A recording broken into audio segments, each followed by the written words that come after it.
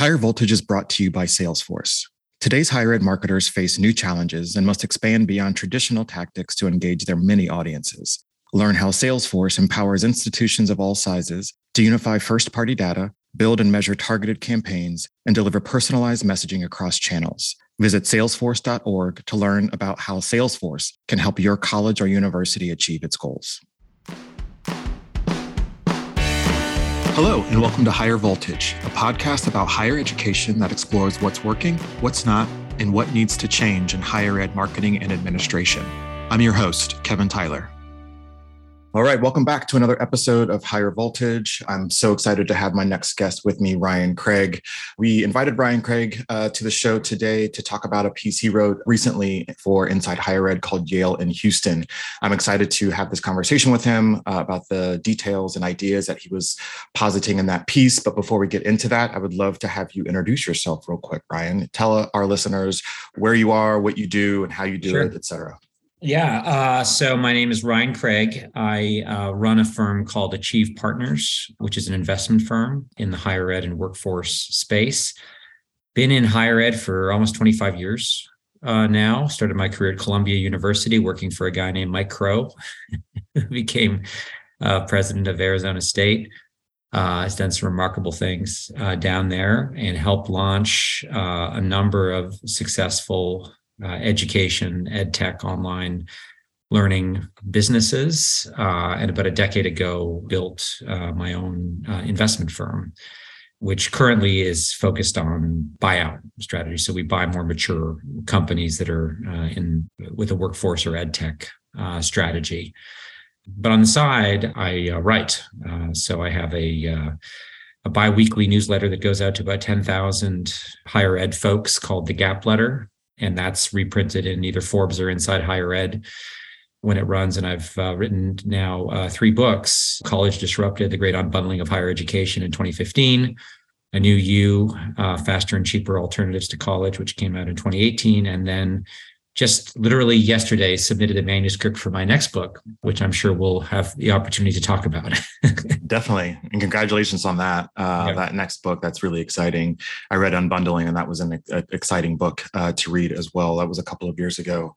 Thank you for that introduction. The piece you wrote for Inside Higher Ed suggests that the path to economic mobility, which is on the tips of many higher ed tongues these days, runs through Texas and Yale University. And I'm wondering if you can give our listeners just kind of a high-level synopsis of your piece so that they can follow along with the conversation and some of the points that you made in it.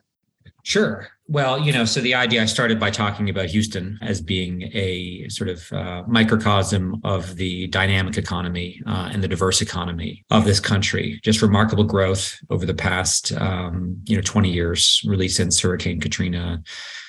Houston has flourished economically. It is the most diverse, large metropolitan region in the country, with no group being majority. Everyone's a minority in Houston. And you take a look at sort of where they are in terms of education and higher ed in particular, and dominated by one large public university, University of Houston. University of Texas does not have a campus in Houston. A few years ago, was going to actually bought a plot of land, and the University of Houston kind of muscled them out of doing it. And the problem with that is University of Houston, fine institution, but it's not selective, and the outcomes, are questionable in terms of their graduation rate and unemployment of graduates from that institution. So the only selective institution in Houston is Rice. And Rice, I think, only has a couple thousand students. I think 5,000 students. And how many of those actually come from Houston? Probably a small fraction and so forth. So the broader point was, and it's a point I've been making for almost a decade now in my writing, is that the outcomes that Americans are seeing from the non-selective institutions that 95% of students enroll in, meaning institutions that are either open enrollment, like community colleges or for-profit institutions, or public and private institutions that admit more than 50% of applicants, are generally poor. And it's not a function necessarily of colleges and universities doing a worse job than they did 10 or 20 years ago. We had a completion issue then, we have a completion issue now. So almost 50% of students who matriculate at a non-selective university fail to complete the degree program that they enrolled in. So that hasn't changed. And you can probably chalk that one up to lack of preparation from our K-12 system. That hasn't changed. What has changed, though, is employment outcomes. We've seen digital transformation change the economy, but really not changing colleges or universities in any real respect. They're still offering the same programs that they were 10, 20, 30 years ago, although there is much more demand today for technical degree programs. The large public universities and state systems generally cap enrollments in those programs. So if you want to major in computer science at UT El Paso, you're going to have a certain GPA in order to get into that program, or engineering. Otherwise, you're going to probably end up majoring and you'll be counseled to switch to psychology or something. And so by my calculation, and these are rough numbers, between the percentage of students over the last 10 years, the percentage of students who have enrolled in a non-selective university and either failed to complete or who've graduated into underemployment, meaning that they're taking a job out of school that they probably could have gotten without the investment of time and cost and debt in that degree, is probably somewhere around 70% of students who are achieving a negative economic outcome from their decision to matriculate into a non-selective university. And people are catching on, right? We've seen now 3 consecutive years of enrollment declines at non-selective institutions in this country. Selective institutions, enrollment's off the charts, right? So I think people are realizing that a degree is not necessarily a degree. It really depends sort of where you're going and what kind of institution you're attending. And there are some non-selective institutions that you're probably best not attending. And politically, higher ed has lost a lot of support on the right. And overall, there are all kinds of surveys that show that the value of college is coming into question when the number one policy of this administration relating to higher ed is debt forgiveness, which is really no policy relating on a go-forward basis, right? What is the strategy going forward? Are we going to forgive debt again in 5 or 10 years' time? It really raises a question of where we are and where non-selective colleges and universities are. So my point in the piece was to say, I think there's a narrative now in the population that college is in trouble and that a degree isn't necessarily worth the time and investment if there's no sort of guaranteed or highly probable economic outcome, and that I think we can expect enrollment to continue to fall for the next foreseeable future in non-select. And I'm not even including the fact that there's a demographic issue coming up a cliff where births 16, 17, 18 years ago were down. So that's going to happen in addition. But aside from that, we're going to see enrollments continue to fall. And so the question was, how can you change the narrative? How can Higher Education Inc. change the narrative? And my answer is, I don't think that a single non-selective university or a series of non-selective universities are going to be able to change that narrative. I think it's going to take something on the order of a Yale, coming in and doing something different to really reinstill national confidence in college as the natural and obvious next step for a high school graduate. And so that was the point of the article, a provocative headline, Yale in Houston. But, Yale opened up a campus in Singapore about a decade ago. Now is closing it. They can open up a campus in Singapore. Why can't they open up a campus in Houston, in the most diverse metropolitan area that is really bereft of a selective university for students from that, area? So they, I think 50% of the students who enrolled at the Yale campus in Singapore were from Singapore. If Yale were to open up a campus in Houston and reserve half of the places for students who grew up in Houston, that could potentially change the narratives. Suddenly college again becomes exciting, dynamic, economically advancing, socioeconomically mobile Yeah, and I am always intrigued by new ideas that surface or are positioned in higher ed. And I thought this one was an interesting one for a lot of reasons. I think I'm always challenged with the idea that Ivies are the saviors of, the future of higher ed and economic mobility, et cetera. I'm curious why you think that the solution comes from Ivies. What is it about the brand name of these schools that position them more positively than other schools that currently have more diversity, et cetera? I think if you just look at the enrollment trends, the fact that the interest in these schools, and it's not just Yale, obviously, it's, you could look at the top 50 or top 200, so forth. But, selective is the term I use, and selective is there are about 200 selective institutions in the country. And so, I think if you just look at, where the demand is, you'll see that the demand is for selective institutions. And you might say, well, by definition, they're selective. And so they have more applicants than they have places. But my point is, and I've said this before, we are selective institutions. They actually serve, and particularly our most selective institutions, serve a much smaller percentage of the American population than the elite schools do in the UK, in Canada, in Australia, and they haven't expanded at all. Harvard hasn't increased its undergraduate enrollment since World War II. But meanwhile, the population has more than doubled. Demand is up by an order of magnitude.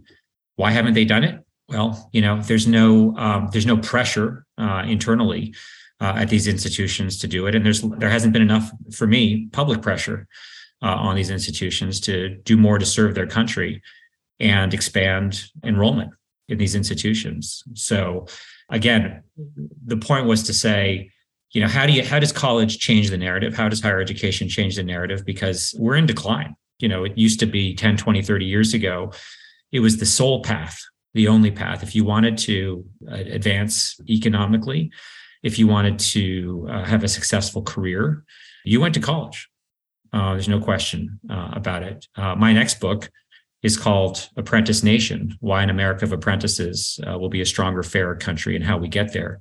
And it's directly proposing that every American would be better off out of high school doing an apprenticeship as opposed to going directly to college. And it's really in response to the fact that everything I just talked about, the economic returns that we're seeing. Now, the problem, of course, is we don't have enough apprenticeships out there to do that. And that's what the book is really about, the policy changes and what we need to do in order to get there. But that argument resonates with a lot of Americans, and certainly politically resonates with both sides of the aisle, much more than college for all does today. Well, I mean, the idea of selectivity, though, to me comes from exclusivity, right? The idea that prestige is something that not everyone can have and you can't get access to all the time is what makes something prestigious. And so if we talk about the purpose of higher ed and it's how it was created in this country, what we know about the currency in higher ed is like the fewer people who have access to it, the better it seems to be. And so this idea that selectivity, selective colleges are going to be the ones to challenge the narrative of higher ed or challenge the brand of higher ed to help bring it to where it is, I find challenging because they haven't done it yet, and which you've just explained. And what's the incentive for them to even do it at all if they are dealing in exclusivity? So I agree with you, but my point is it's relative, right? You can be selective and admit 30% of applicants, and that's a lot better than admitting 3% of applicants, and you're going to serve a lot more students if you can do that by opening up, say, a campus in Houston.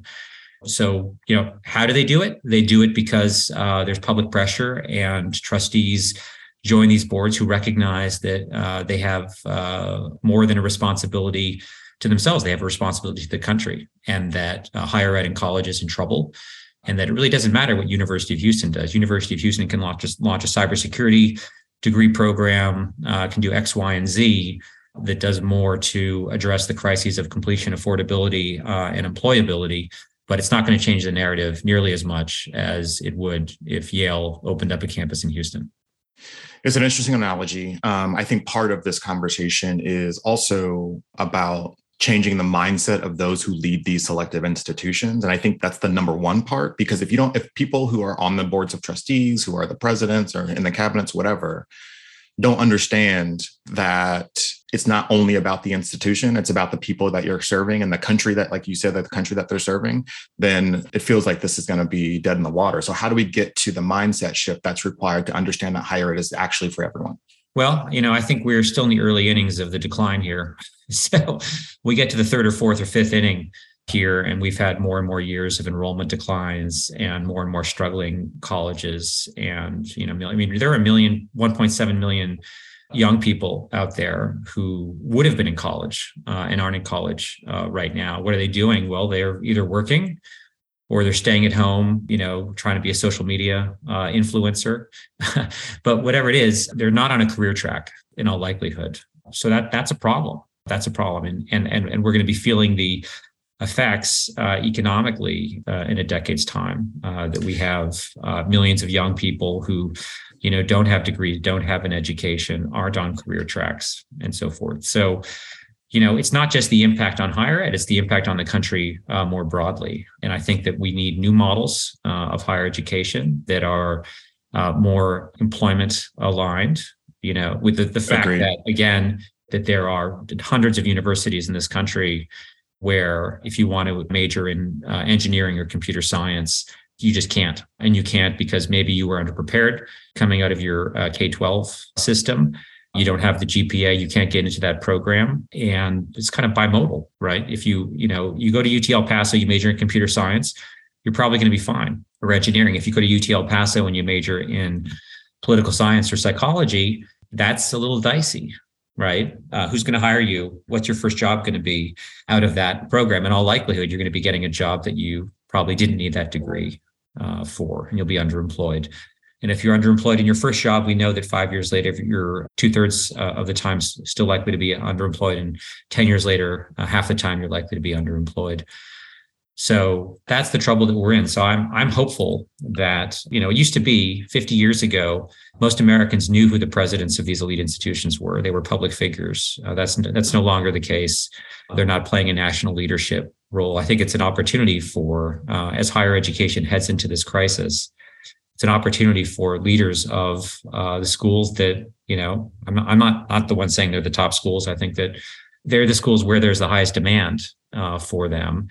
So let them lead, and let them demonstrate that, college in its current form or some amended form can be America's engine of socioeconomic mobility, as it was once before. Today, I think most Americans view it more as a brake than as an engine of socioeconomic mobility. Yeah, I think that part of that is right. I think that for a lot of people who are seeking higher education, one of my colleagues where I work had a brilliant quote in a recent survey that for a lot of people who are seeking a higher education, it is an impediment to economic mobility, not a bridge to it. And I totally agree with that. I think that, I agree with the point around the number of young people at 1.7 who might need some additional encouragement, I suppose, in their job seeking career path, et cetera. But there's also the 40 million people who have some college and no degree who seem to be a prime audience for some of these selective institutions. And it feels like that would be a really great place to start, is accepting some of these adult learners who are also part of the nation's economic system. Does that fit into anywhere in this conversation, or is it more traditionally aged? Yeah, no, I think it look, I don't divide based on, whether you're 18 years old or whether you're 30 years old. Cool. For me, it's a question of, are you in a good job where, you can work full time, support yourself and your family, and that has career paths built into it, or are you not? Yeah. And obviously, you're going to have a higher percentage of 30-year-olds that are in that place than 18-year-olds, for sure. But for me, that's the question. I want everyone to graduate from high school and have the opportunity to go into a job like that. Mm-hmm. And I'm not the only one. Actually, today there was an article. The governor of Virginia says that every student who graduates from a Virginia high school should do so with a credential or associate degree at high school graduation that would allow them to, quote, immediately be prepared to go right into life. So that's what college is struggling with right now. Among other things. I totally agree with you. And I really appreciate your points that you make in the piece around the diversity of Houston as a case study. Some of the things we hear kind of anecdotally in the headlines around higher ed is the struggles with campuses being able to handle diversity and serve diversity, et cetera. And so I'm curious about, especially at selective institutions, because selective institutions are typically primarily white. And so I'm curious what your thoughts are on the other parts of the educational experience that are important, that makes it a whole student experience that these new kind of campuses that you're suggesting could. Well, I mean, to me, it's a function of capacity, right? If our top institutions had the ability to serve the same percentage of the population that peer institutions do in Canada, Australia, and the UK, they'd be much more diverse, period. End of story. I think it's between 4 to 10 times, right? The top schools in Canada, right? They're not small. The top schools in Canada are University of Toronto, University of British Columbia, McGill University, University of Waterloo. Those schools serve something like 10% of the undergraduate population of the country. Compare that to the Ivy League, which is less than 1% of the population of the country. Right. So that's the challenge we have. We have an infrastructure issue. We have a supply issue. There's no reason why these schools can't be much bigger than they are. They're not going to have the same, residential education experience, extracurricular experience necessarily. But in terms of the caliber of students they attract, the diversity of students they attract, the educational outcomes that they achieve, the employment outcomes that they achieve, they can do much better, much better than they're doing today. I would agree. And I also think that there's a history problem in higher ed, in American higher ed, right? There are the ways in which this industry was created exclusively. The schools I'm talking about are all the oldest schools, and they originated in the 17th and 18th and 19th century. And they originated either as ways to train the clergy or as ways for the merchant elite to sort of demonstrate that their kids were different, right? My child is going to college. He won't be working on the farm or in the mill. Right. He'll be, he'll have a degree. So they were born out of exclusivity. Right. Absolutely. But today that's not what the country needs. The country needs socioeconomic mobility. They need pathways to economic advancement. And I think the sector as a whole needs leadership if we're going to change the narrative here. And I wish, even if we had 10 Michael Crows out there, what he's done at Arizona State is phenomenal because he's demonstrated that you can achieve excellence and scale at the same time. And I think a lot of people didn't think that was possible. Now, if it weren't Arizona State doing that, but if it were Harvard or Yale doing that, think of what the impact would be on the national conversation and on how people thought about college.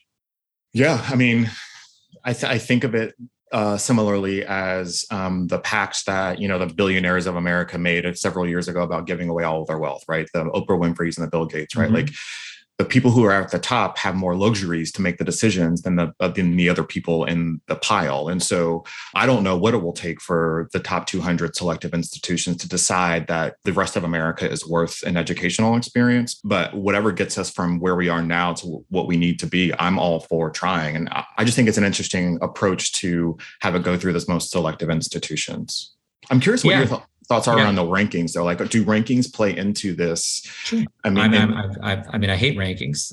I make fun of them. I attack them in my writing. I think they're silly, but the fact of the matter is they're not going away. And they definitely feed into the demand and the narrative.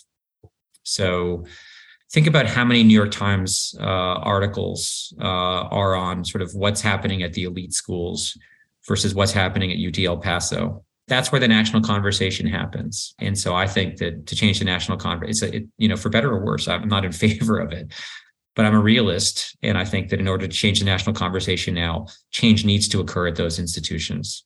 Mm-hmm. That's our best hope. Now, Matt Reed, Matt can do incredible things at his community college, but it's not going to change the national conversation. It may change things locally. He's definitely going to, change lives, but it's not going to, keep 1.7 million students in the system. And so when we talk about the future of higher education, and you list, some example kind of alliterations at the end of your piece, like I was about to say Penn in Philadelphia, which obviously is already there, but some of the other ones I can't remember. Yeah. The point is that we've seen little leadership and a lot of followership among these institutions. And so if we could get some leadership, agreed, we might get some followers. And so Yale could launch in Houston and Stanford could launch in Stockton. And, look, if the 20 most in need metropolitan areas had new campuses of selective institutions opening up with a commitment to serve students from those cities on a need blind basis, that would change the narrative. I like the idea and concept. I think it could be really cool. And I think that feels like an interesting version of what the future of higher ed could look like. Is there other components to the future of higher ed that you feel like are going to be important to get us to where we need to be? Well, for sure. Look, I think that universities need to recognize that technical degrees pay off in a way that non-technical degrees don't. And they need to really focus on increasing capacity for technical and STEM degrees. Not all STEM degrees, by the way, biology and so forth. Those don't pay off, but they're, computer science, engineering, and the like. Anybody who wants to major in those should be able to. You should not be shut out. And that probably means that you need to think about faculty differently. All full-time faculty should not necessarily need to have a doctoral degree. They could be practitioners. They could come out of industry, for example. That's not the way colleges and universities hire today for faculty. Broadly, and this is a point I make in the first chapter of my new book, colleges are really closed off to the real economy in ways that are unaffordable at this juncture. So in terms of the academic programs we offer, in terms of how we think about faculty and constituting the faculty and who's teaching classes, in terms of the rankings conversation we were just having, like that's a very inside baseball thing. It doesn't really have an impact on the real world, but all kinds of decisions are made in terms of, how we price, what programs we're offering, where we're investing our money, that are based on rankings rather than the outcomes for our students. So all of those things I think need to change. And obviously connection to employment and employability and employers that need to be. I wrote a piece last week called Abolish Career Services, which is all about the fact that you have career services at this one office. And by doing that, it basically absolves the other 99% of the university from responsibility for helping your graduates get good jobs. And that's a real problem. And that career services should not be a last mile function. It should be a first mile function. And every faculty member and staff member and administrator should be responsible and accountable for helping students get jobs. And career services should probably be a support function, helping the other 99% develop networks, reach out, best practices in terms of helping to connect students with employers and employment. So that's a good example of something that really ought to happen that isn't happening, in part because it's not being measured. So for example, if you ask a typical university, I don't care selective or non-selective, what are your graduates' outcomes? The best you're going to hear, the most detail you're going to hear is that, we've surveyed our, the class of 2021, and we know that 9 months after graduation, 85% are either employed or in some graduate or professional school. Well, great. Right. What are the employed doing? Are they working in Starbucks? Are they working in an Amazon warehouse? And that's only the responders. That's not a comprehensive survey. That's just the folks who bothered to respond to your email survey. So the problem is that neither the federal government nor accreditors require accredited colleges and universities to track the outcomes of their graduates. The focus has been on the outcomes of for-profit college graduates, which is pretty bad for the most part. There are some major exceptions, but for the most part, poor. But the reality is that non-selective, nonprofit and public institutions also have negative outcomes, as we discussed, and they're not tracking it. They're not incentivized to track it. And it's only going to change once enrollment continues to drop and they recognize they have a problem and they need to change fundamentally. Mm-hmm. Mm-hmm. I think those are all great points. And I look forward to reading your piece around career services. We'll have a link to that on our episode page as well. I'm excited to check out your new book as well. When is that going to come out? When is that going to come out? February. So Apprentice Nation, Why in America of Apprentices Will Be a Stronger, Fairer Country and How We Get There. Awesome. Ryan Craig, thank you so much for joining us today on Higher Voltage. It was a great chat and we'd love to have you back sometime. Great. Thanks, Kevin. Awesome. That's it for this week's episode of Higher Voltage. We'll be back soon with a new episode. And until then, you can find us on Twitter at Volt Higher Ed. And you can find me, Kevin Tyler, on Twitter at Kevin C. Tyler 2.